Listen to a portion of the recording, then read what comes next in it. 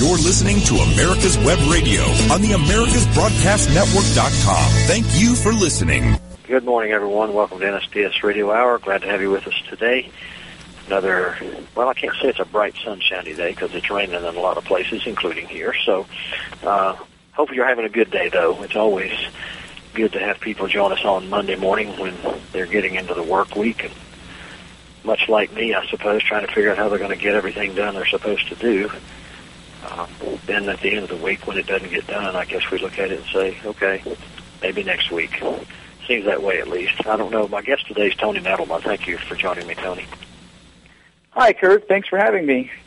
I'm sure in the metropolis of Sparta, North Carolina, you don't ever have those issues of wondering how the week's going to go.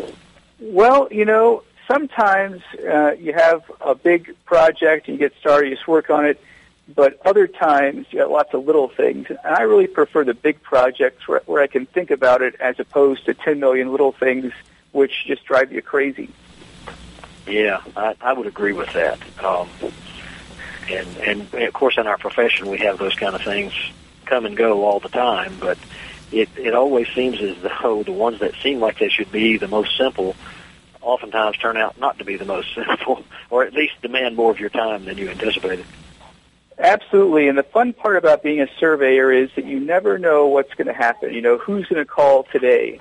And you have this great plan for the week, and then who knows what's going to happen, but something shows up. I had a solar company call me last month, and they were in a dispute as to what is true north, and that was a very interesting question.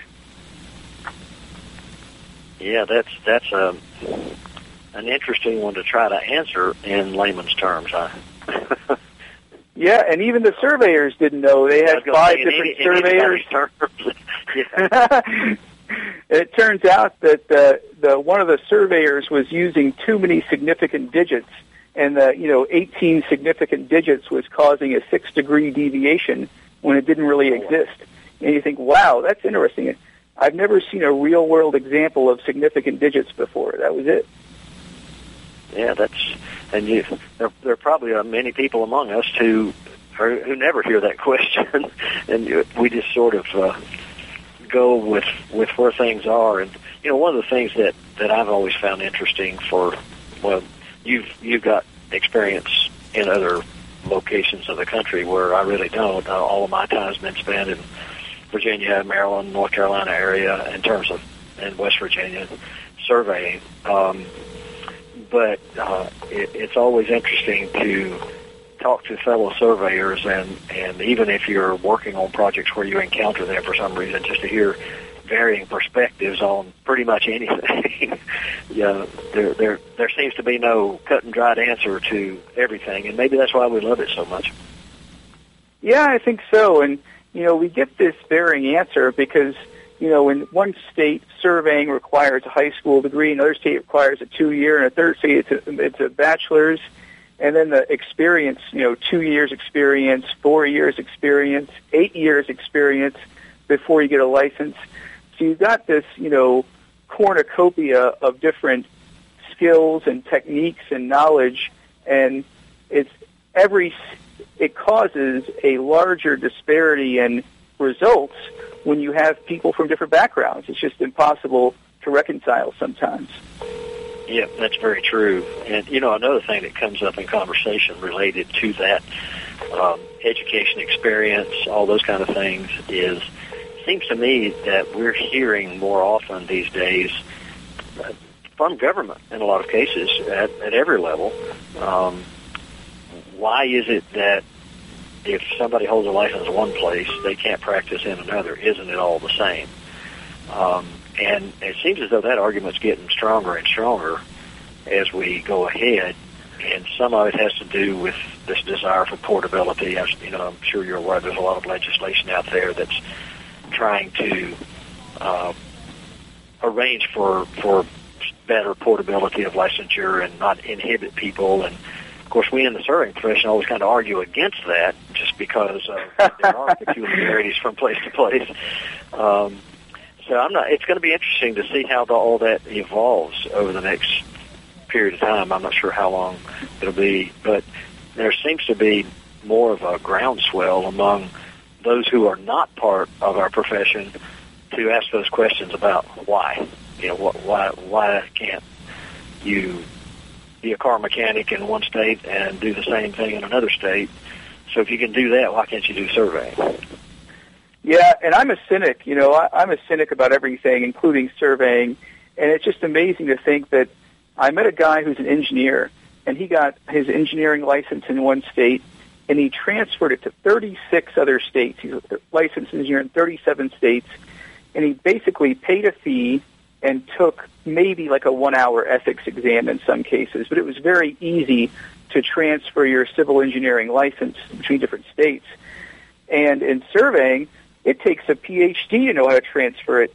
I advise people on how to transfer their licenses, and sometimes it's easy, but sometimes it takes, 2 years and several $1,000s to do it. And you say, well, sometimes it's different, like Texas is a weird state, but if you're going from Oklahoma to New Mexico, I mean, what's the real difference here? Yeah, and I think probably and again, I'm speaking somewhat unintelligent about the whole thing in terms of characteristics, but it seems as though that whole concept of localization started and maybe is even more, I don't necessarily is the right word, but perceived necessary along the eastern seaboard where the colonies were and things were done differently. There was no uniform way of doing anything. And then with public land states, of course, the underlying framework is the same. That doesn't necessarily mean that the idiosyncrasies from one place to the other are the same. But that's going to continue to be a discussion, I think, over time. And I think with this, I don't know if awareness is the right word, but certainly the emphasis of making things more uniform will continue. I just don't know what it's going to end up doing with the profession in the long run.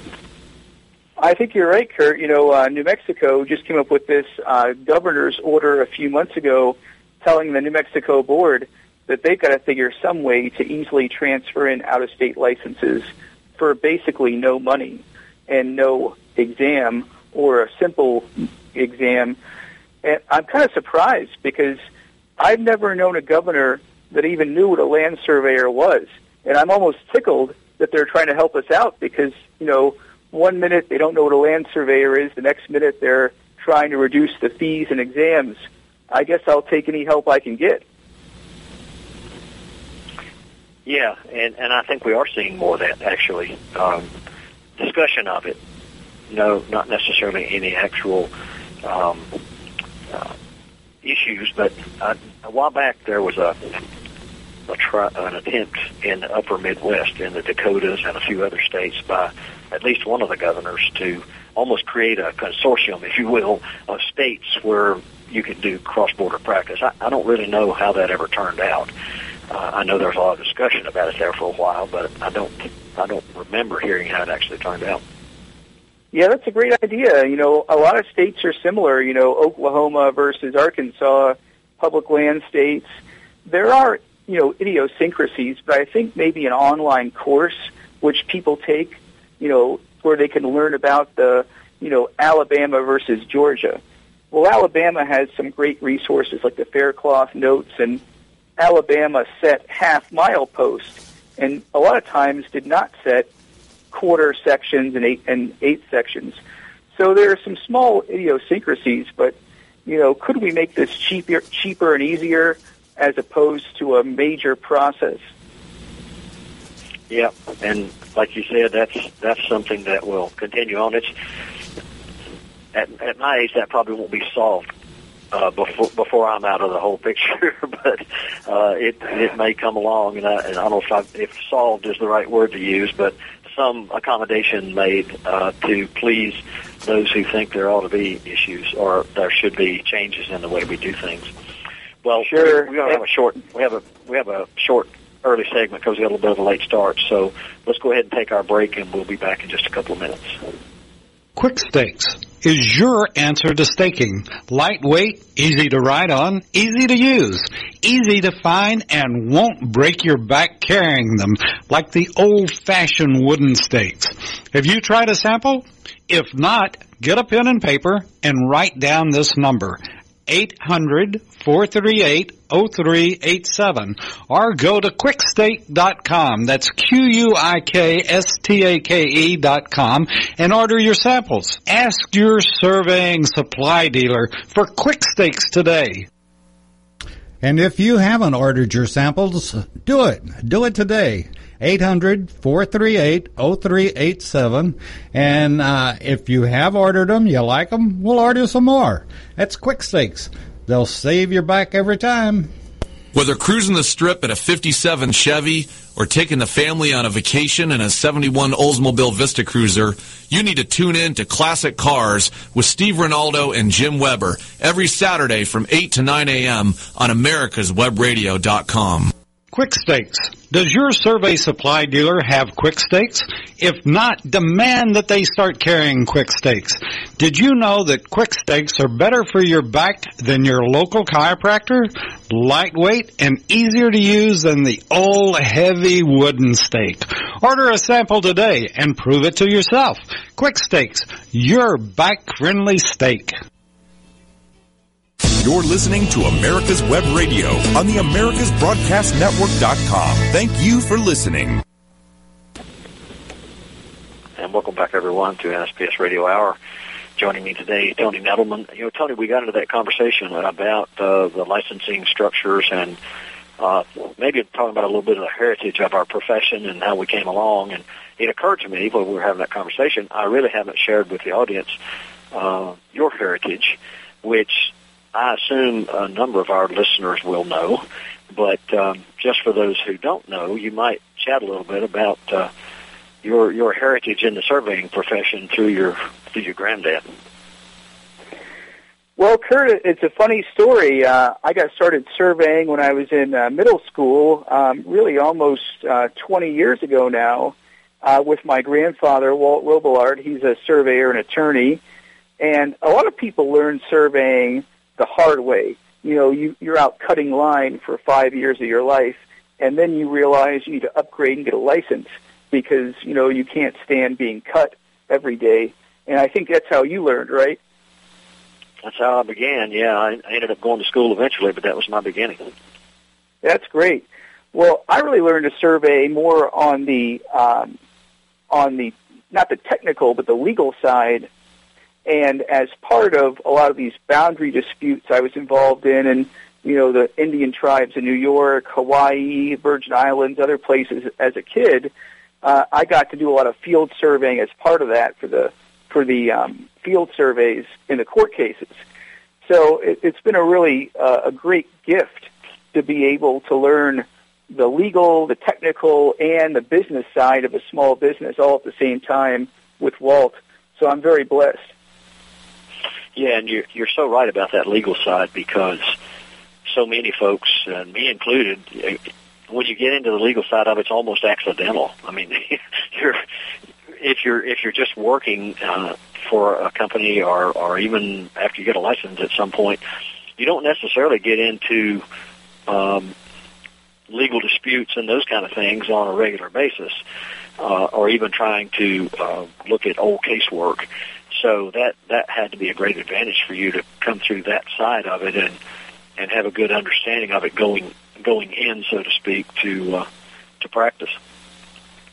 Sure, definitely. And I've learned what not to do because I've had to either watch or actually testify against so many land surveyors for things like, you know, not holding original monuments or, you know, using a grid north instead of a true north or other kinds of things, or you know, not researching easements when they do a boundary survey.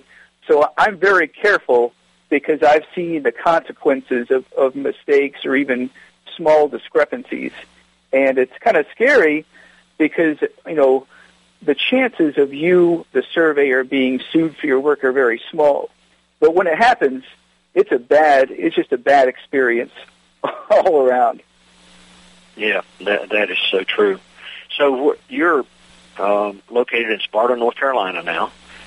And yes, sir.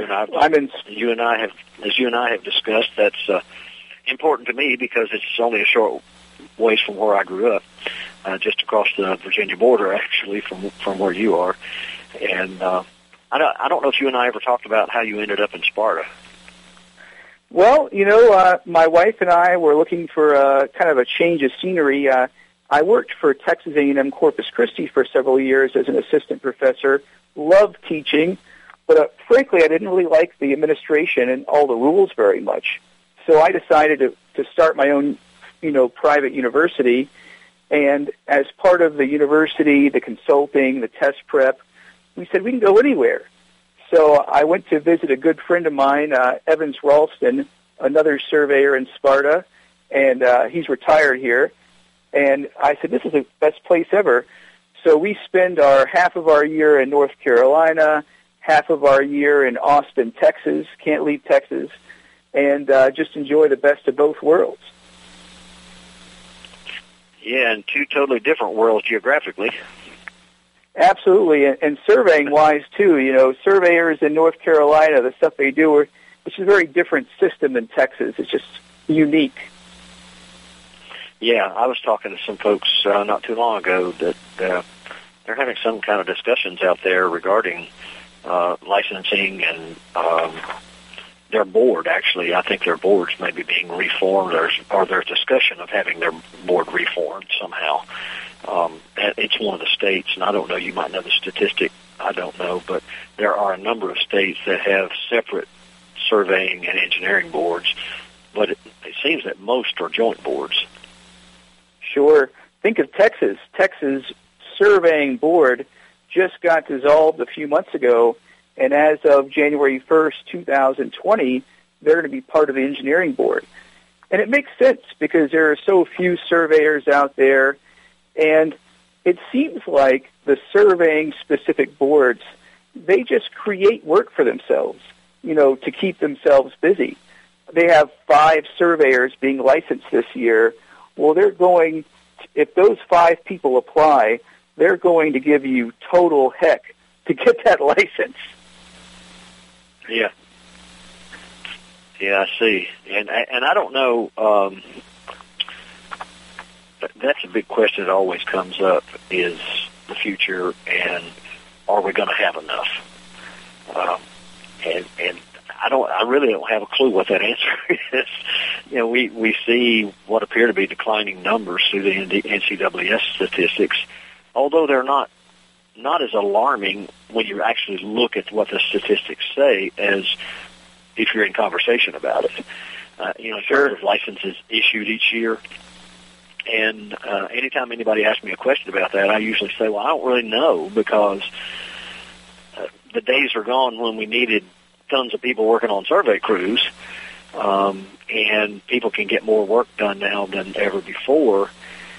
So I think it's a tough question to answer as to, will we actually have enough people to maintain the surveying license, or have enough people to warrant having a structure to have surveying license? And I would like to think that's true, just because I'm a wool surveyor, but it's an interesting question. I don't know if you, I know you are involved in a lot of different organizations, including the SAGES group, which has a conference coming up pretty soon. And I assume that kind of conversation goes on among that group. Well, there are lots of different philosophical debates. At what point is a person really dead? I don't know. But there's got to be some kind of scientific method to determine. And we had this group which NCAA organized a couple of years ago called the Future of Surveying. And I was looking at a picture of these people at their conference. And every single one of these people who were the thought, the brain trust of surveying, they all had gray hair. And I said, we got these, 70-year-olds, gray-haired people, and they're going to tell us what's the future of survey? I just had to laugh. Yeah. But, I identify with that because I'm one of those people. Not only the 70-year-old side, but I was part of that future surveying thing too. But you're right; it is a challenge in any case, and not everybody in that group, I have to be fair, not everybody in that group looked like me age-wise. I certainly wouldn't look like me otherwise. But it is a challenge because the other thing that group had was it did have some diversity to it because there were people who were connected to surveying in some way through other entities, not just through NSPS and our state societies, but that's great. Other entities that are involved in surveying. So there was certainly a broader perspective than one would see if they were all licensed surveyors like me. But still, it's such a hard thing to get your hands around. And you talk about, okay, how we're going to promote it. What are we really looking for? A lot of challenges there that I think you make a great point is, okay, maybe we need to make sure we have more people of, younger people in the profession or coming into the profession who should be part of that because it's their future. It's really not ours. Yeah, they'll be the ones living it. And, surveying has these big existential questions. How much education is required to become a good, competent surveyor? How many years of experience should you practice before you get your PLS? And, we debate these questions endlessly. I found an article in 1970 that was debating the education requirements of surveyors. And it seems like it's good to debate it to get lots of different viewpoints, but we've got to be able to get kind of scientific data that says, if you have a 2-year degree, you're 20% less likely to have a board complaint filed against you, or some kind of independently observed data that answers these questions for us. There's got to be a PhD statistician that says the minimum number of surveyors required to serve 1,000 people is X. Yeah, and that may exist. I don't think I've ever seen it. Me neither. Me neither. That would be a good exercise to undertake. You would like to think, if it were to occur, that whoever that scientific person is or statistician is would actually have some understanding of what the profession is and what it does. Sure.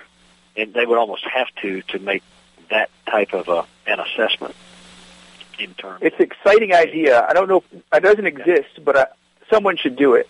Whoever's listening. Yeah. Maybe one of our listeners will say, "Hey, there's a great idea. I think I'll do that." Go for it. But it seems as though it would be quite a daunting undertaking, really. I agree. Get the Bureau of Labor and Statistics involved. They make these projections every 5 years, I think. Have them figure it out for us. Right. We work with them all the time. There's a group down in Raleigh called ONET. That's a government thing, but the company it's a research triangle that works on it. They're always looking at these various professions, and any of the ones that have a connection to surveying, they come to us and ask us if we can find people to participate in their studies, and we do. I mean, sometimes we have better luck than others. They're just doing one on geodetic surveying right now, and finding people who participated in that one from within the NSPS ranks was a little tough, although we got a number of people. Of course, the geodetic surveyors group, I think pretty much everybody agreed to participate in that one. But it is hard sometimes to get. We have all these members across the country, and we put out a call for, hey, these folks are really trying to learn more about our profession, and they want to know what it is and what it's going to take to perpetuate its future. And it's a little disappointing sometimes that we don't get more people who are interested in participating.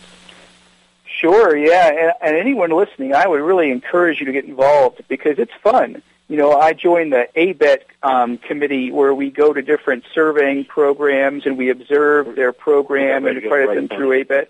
Let me interrupt you for a second. We've got to go to break. We'll pick up on this topic when we come back.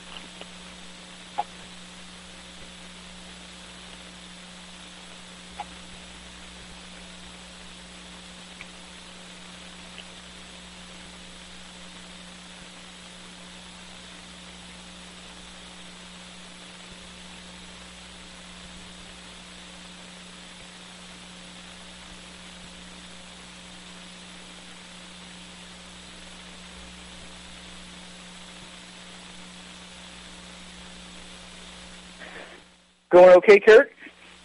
Yeah, I think we're doing fine. I was waiting to hear if I could hear the commercial going. I hope it's fine. I think it is.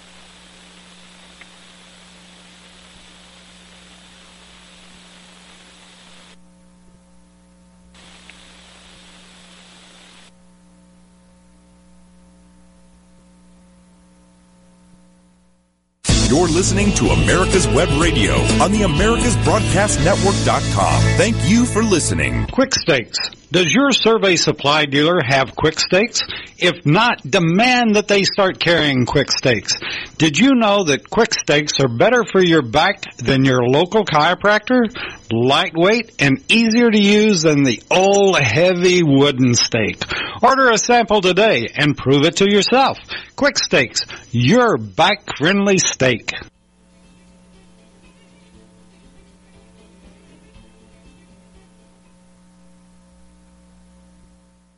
This is Ron Camacho, host of the Business Hour, on Fridays from 10 to 11 a.m. Join me as I talk with passionate professionals on a program that profiles the best businesses, business practices, and fascinating business professionals to get an insider view of how America works. The Business Hour from 10 to 11 a.m. on America's Web Radio.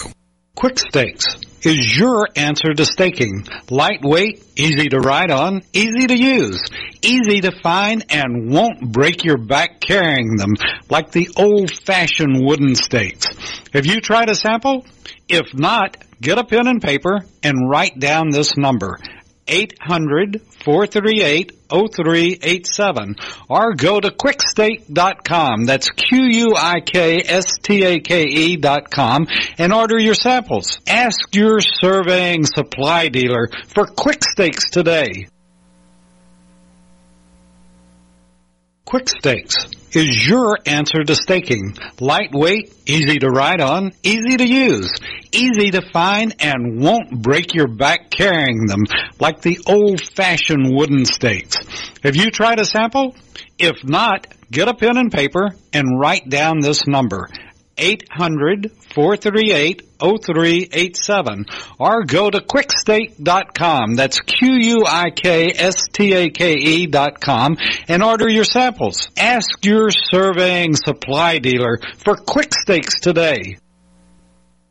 You're listening to America's Web Radio on the AmericasBroadcastNetwork.com. Thank you for listening. Welcome back, everyone, for our conversation today with Tony Nettleman. We've been having a really good conversation about surveying in general and education and the need for surveyors moving forward. And I mentioned earlier the SAGES conference that's coming up pretty soon. A couple of our people, maybe three, I'm not sure, are going to the conference and doing a little presentation on what NSPS is doing. And that's one of the things we haven't been as successful at as I would have hoped we were in having a collaboration with the SAGES group to share ideas and sort of address all the issues that are important for us in the surveying profession, because for those who don't know, SAGES is Surveying and Geomatics Engineering Society. I think that's correct. Or Education Society, isn't it? Geomatics Education Society. And are you going to participate in the conference this year? Are you going to attend? Absolutely. I go every 2 years, and it's always fun because it's in a good location. We went up to Maine and had a nice day in Bar Harbor, went out to Tyler, Texas, got to see some Central Texas area, and it's a lot of fun because we all have similar problems at these different universities, and we often share ideas and solutions, and people are smart, You fight with a problem like buying equipment. How do you afford it? Well, someone's worked out a lease agreement, and they're sharing it with you. So it's a great place to see your friends and to get good ideas. Yeah, speaking of the equipment, I know our president, Lisa Van Horn, is working really hard to try to get us involved in working with some of the manufacturers and expand those kind of deals that are out there, because some schools have really good situations, and there's some companies around the country that are doing a really good job of working with the schools. And it does seem to be a big problem to be able to maintain having the equipment that you need to keep the program vibrant and doing the things you want to do equipment-wise while at the same time understanding that maybe you don't need every piece of that equipment all the time. So one of the thoughts is there a way to do a collaboration of sorts with companies where they can provide equipment, make it available to various schools in a region, and they share it and use it as they need it. So I thought that was a pretty good concept. Yeah, it sounds great. Everybody wants the latest and greatest equipment, and I think it's important to have some good stuff because when you get your first job, your employer expects you to be able to use latest equipment. They don't want to train you. They want you to come in and just start working. But at the same time, you can't spend $250,000 on equipment if you have 20 people in the program. It just doesn't. The math doesn't work. So, Ferris University, I went to Credit Ferris 2 years ago, and their equipment. I mean, I don't want to say what they have. I'm afraid they're going to be robbed. But they have so much stuff. They got so many laser scanners and 3D 360 prisms. Well, why is that? Because they have a graduate of the program who's a equipment dealer and who helps them. So just like everything else in surveying, it's all about local relationships. And it sure would be great to be able to, move this from local relationships where some schools have great equipment, some schools don't, to kind of a national program where if you're a main institution, a big 4-year program or a well-known 2-year, we'll help you get the stuff you need. Yeah, and that's actually the premise that Lisa and our executive board have been talking about. And you're right, there are some of those, and she's aware of those. Of course, Lisa's in Wisconsin, and so there are those things that are out there and available for sharing. It's just that I don't think there's been enough emphasis on it to try to figure out how to make it work. And I get, on a broader geographic scale, I guess it's maybe a little easier to do if you've got lots of schools close together. But you would think that just getting the equipment back and forth between the schools wouldn't be all that difficult with the ability we have now to transport things. Sure. And there are so many different firms in your city or your county. I like the idea of, giving a discount to a practicing survey firm. And can't the survey firms let the students have it for 4 hours per week, Friday afternoons? Well, of course they could. But it's amazing how few institutions even talk to the surveying firms in their community. Yeah, that's true, and I think the vice versa is kind of true sometimes too. We in the profession are so busy we don't take the time to be involved. I know I've been involved in a few instances, being on a value, or what do they call them, the boards that work with the schools, advisory groups, but I agree. I assume most all the schools have that, but it doesn't seem to me, at least, that there's that much interaction with the schools, even from the folks that are local. You would think. Yeah, I agree. Years ago, when I began teaching at A&M Corpus Christi, I like to hold CEU seminars and conferences in my consulting practice, but I also teach full-time at different universities. So I offered the 1-week field camp both to the students of the university and to the local businesses to get their technicians, really core surveying knowledge, hands-on traverses, level loops, stuff people have lost with this GPS. And it was hilarious because we merged the different lab groups, half practicing technicians and half students. They had a blast. And each group learned so much from the other. Oh yeah, I can imagine that's true. And I think it was a great mixture actually to have the working technicians with the students, because sometimes if you're a working technician, and again, I was one of those for a long time. Sometimes you feel like nobody really thinks you know anything. Yeah, exactly. And you have a lot of experiences to share.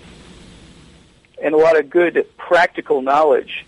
But the thing is that a lot of technicians, they do a certain kind of surveying all the time. You know, they're construction surveying technicians. So the students may learn an incredible amount from them about construction, but then the students just whoop their butts when it comes to retracing a boundary. So it's funny to help both the students and the technicians round out their education and experience with some hands-on fun. Oh, yeah, absolutely.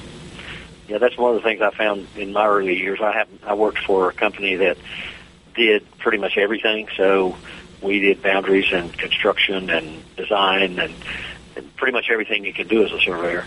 And that gives you a good breadth of experience. But you're right. There are a lot of places where that doesn't occur. People they're the stakeout crew, or they're the boundary crew, or whatever. They don't get to do other things. Exactly. So, speaking of programs, we're involved in ABET, and get involved in that. We're the sort of the go-to organization for evaluators for ABET, and there's always discussion about the programs around the country. You know, how many ABET-approved programs are there? And I know you've probably done some studies on that too, or some research. Yes, sir. You know, it's been about 2 years since I wrote that paper in the Surveying Journal about the number of programs. But it's funny how, you know, we have such a core group of ABET-accredited programs, but there are also 5 times as many of those that are not ABET-approved that are offering surveying. And I know in Texas that it seems like every year 1 or 2 programs start up and 1 or 2 programs shut down. And there's this, you know, constant, you know, churn of surveying programs that happens so often I can't even keep track of which ones are opening and closing. Yeah, and they vary in what they are able to do. In terms of teaching, I know for years there's been this program here in Virginia that what was called an apprenticeship program, but it was kind of a night school thing. And of course, Virginia doesn't have a degree requirement, but it was great opportunity for survey techs to do their work throughout the week and throughout the days, and then go to school a couple nights a week, and actually turned out a lot of good surveyors in the long run. That's great. But I it don't seems know like how much that. No, go ahead. Oh, I'm sorry, Curt. Go ahead. No, I was just going to say I don't know how many things like that exist throughout the country, and with degree requirements now, maybe it's not as much of a help as it was back in those days. But it was good for its time, that's for sure, and it still exists because, like I said, Virginia isn't a degree state yet. Yeah, that does sound great, and I know that, you know, ABET-accredited programs are a double-edged sword sometimes, because for the people that have the ability to go there, you know, to take 4 years of their life to dedicate to studying without working or working part-time, and have the, you know, the math and science credentials to do well in them, they're fantastic. I'm a product of New Mexico State bachelor's, ABET-accredited. You know, I could not have picked a better school to go to. I mean, the quality of instruction was fantastic. But I counsel a lot of survey technicians in my test prep business where they don't have the potential, they don't have the ability to go to a 4-year program full-time, and there are very few options available to them where they can work as a technician and get the credentials to move up to a PLS. Yeah, that is so true, and we're only a minute and a half out before break, but I know you have some information about that, you know, the continuity between the exams and the curriculum. And I also want to talk about this endeavor you're undertaking that relates exactly to what you were just talking about, because, it's tough when you're trying to find ways to work and feed your family, and it's something you need to do, and you still need the education as well. And I've said this so many times on the show, this whole idea of distance learning to me is a great idea, because I know there are a lot of really good, smart people out there who just find themselves in a circumstance where they can't just stop and go to school. So anytime we can find a way to come up with a program to help them, and that program be strong enough to make sure they can get to the exam and pass it and have all the credentials they need, and that, I guess that's a challenge as you go along. So when we get back, I'm really going to be interested in having you talk to our audience about this endeavor you've gone on, this journey, I guess it is, or I'm not sure where you stand in terms of implementation. I think it's a journey. That's a good name for it. It is and was a journey. Yeah, but we'll talk about the journey when we come back. We got to go to break now, so we'll come back, and in our last segment, I want to talk about that journey and where it's headed. Quick Stakes. Does your survey supply dealer have Quick Stakes? If not, demand that they start carrying Quick Stakes. Did you know that Quick Stakes are better for your back than your local chiropractor? Lightweight and easier to use than the old heavy wooden stake. Order a sample today and prove it to yourself. Quick Stakes, your back-friendly stake. Whether cruising the strip in a 57 Chevy or taking the family on a vacation in a 71 Oldsmobile Vista Cruiser, you need to tune in to Classic Cars with Steve Ronaldo and Jim Weber every Saturday from 8 to 9 a.m. on americaswebradio.com. Quick Stakes is your answer to staking. Lightweight, easy to ride on, easy to use, easy to find, and won't break your back carrying them like the old-fashioned wooden stakes. Have you tried a sample? If not, get a pen and paper and write down this number, 800-438-0387, or go to quickstake.com. That's QUIKSTAKE.com and order your samples. Ask your surveying supply dealer for Quick Stakes today. You're listening to America's Web Radio on the AmericasBroadcastNetwork.com. Thank you for listening. And we're back with our last segment today with Tony Nettleman, and we've had a lot of conversation about surveying, preparations for it, what its heritage is, education, licensure structures, and those types of things. And that all leads us up to what I want to cover in this last segment, and that is a lot of the research that you've been doing on looking at that continuity between the college curriculum and the NCAAS exams, and then this endeavor you've just begun. And I don't know exactly where you are with it, but it sounds really exciting. So tell us about that. It is. Thank you. And, years ago when I was a PhD student at University of Florida, I got called in by one of the professors, and they told me they've got this amazing 4-year surveying program, but none of their graduates were passing the FS exam, the fundamentals of surveying. Well, I shouldn't say none. I'd say very few. And they want to know why. What's going on here? And you look at the curriculum in some of these land surveying programs, and you look at the categories of the exam on these national FS and PS exams, and they're very different. A&M Corpus Christi spends half its time on GIS and spatial visualization. Well, there's 4 questions about that on the FS exam.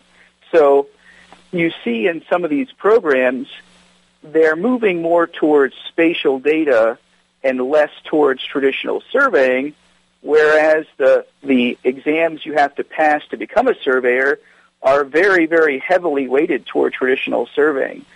So I see this disconnect between, surveying programs, curriculum, and what the surveyors have to know to get licensed. And that kind of scares me. Yeah, it sounds like quite a dilemma, really, because obviously you need to be able to keep up with the times in terms of the technology that's available and understand what it does for you, and is still part of surveying overall. I think where you get that diversity or that gap is that the licensing exams, and I haven't taken one in a really long time, so I may be wrong about this, but the licensing exams are really tailored more to have you licensed as a surveyor or a property surveyor, because the exams relate to laws affecting how you make decisions and all those kind of things. So I can understand where there would be a bit of a disconnect, although in terms of overall practice and learning to become a more diverse individual as a professional, you got to have all of that stuff. You have to learn about the new technology, but you also have to learn about how to get to the exam and how to pass that exam. And maybe the theory is that they'll pick that up once they graduate and go into an internship or something for a while. I don't know what the logic is necessarily. Yeah, it's a big dilemma because, colleges are meant to educate their surveyors for a lifetime. You'll get the education now, and this will serve you from when you're 20 years old to when you're 85. And while the licensing exams are really covering the topics that you know now to be a competent surveyor. So I understand there's this push and pull, but, even having better knowledge of like GPS and other things in college would be great. And that's why I made my test prep business. It's because many of my students could not pass their national exams. So I built a test prep, nlcprep.com, and that's why I built all these online videos to help my students. And after so many years and so many thousands of people who've gotten licensed with our program, it's just a blessing to see practicing surveyors who got their license, and I got to help them. Yeah, I don't think there's anything that's more rewarding for a surveyor than to feel as though in whatever way they were influential and helpful, to see all the people who've gotten their license having worked for me over the years, and there's, I don't know, a dozen or 15 of them out there, I guess. But they're like children to me. They're like my family. So it's something that you take personally. You want them to do well. Absolutely. I'm only 32, but I've been teaching for about 10 years in the college environment. And when I go to these conferences like in Alabama or New Mexico to teach a course, I see my students from 10 years ago, and they're project managers, they're licensed, they're supervising 30 people. And like, wow, they were a student when I saw them last time, and now they're the boss. This is amazing. Right. So is the institute that you've developed, is its primary focus to sort of bridge that gap? Yeah, absolutely. I started a certificate program, 1 year, 32 credit hours, and almost all of it is online. There's one field course that happens in the summer for a week, but it's an online certificate, and it's meant to be for people who want to get quality instruction but don't have the ability to stop their lives. So the courses are available to submit your assignments on the weekends. It's an asynchronous course. You can do your work, quickly, or you can do it over a few extra weeks. And there are so many different state requirements. Alabama requires 17 hours. Texas requires 32 hours plus a bachelor's degree. But you can take this course, this certificate, and you can meet all of the state requirements as long as you can go out and get an associate's or a bachelor's that's required. But all the surveying courses you need to become a surveyor, you can get here. And there is no lack of quality because of this is for, real working students. These courses are tougher than any courses I've ever taught before. And I tell students before you sign up, this isn't like a, diploma mill. This is a serious undertaking. And I've had several students jump in and then say, I don't think I'm quite ready for this yet. Yeah, but it's a good sounding board, so to speak, to get an idea of where you are, perhaps. Sure, yeah. And there are so many people who want to become professional surveyors but don't have the ability to dedicate this time. And also, it's expensive. You want to move across the country or the state to go to one of these big institutions. It's going to cost you 5 or 6 figures over the lifetime of the degree to get it for living expenses and missed work. So we've built this so it's very inclusive. It's for young people. It's for practicing technicians. And I even have several people who are already surveyors take courses, but they want to get licensed in another state. And because of that, they need extra college courses. So it's really a kind of a motley crew of students. Yeah, and I know it seems as though more and more of the schools are beginning to look at distance learning. Several fairly prominent programs have begun that in the last few years. And so is what you're talking about comparable to what they're doing, or are you more focused on this certificate side for maybe those who aren't in college now or don't have the opportunity to participate in even a distance program as a degree program? Yeah, it's a great question. And we build our curriculum based on two things. The NCEES, FS, and PS exams, that's one.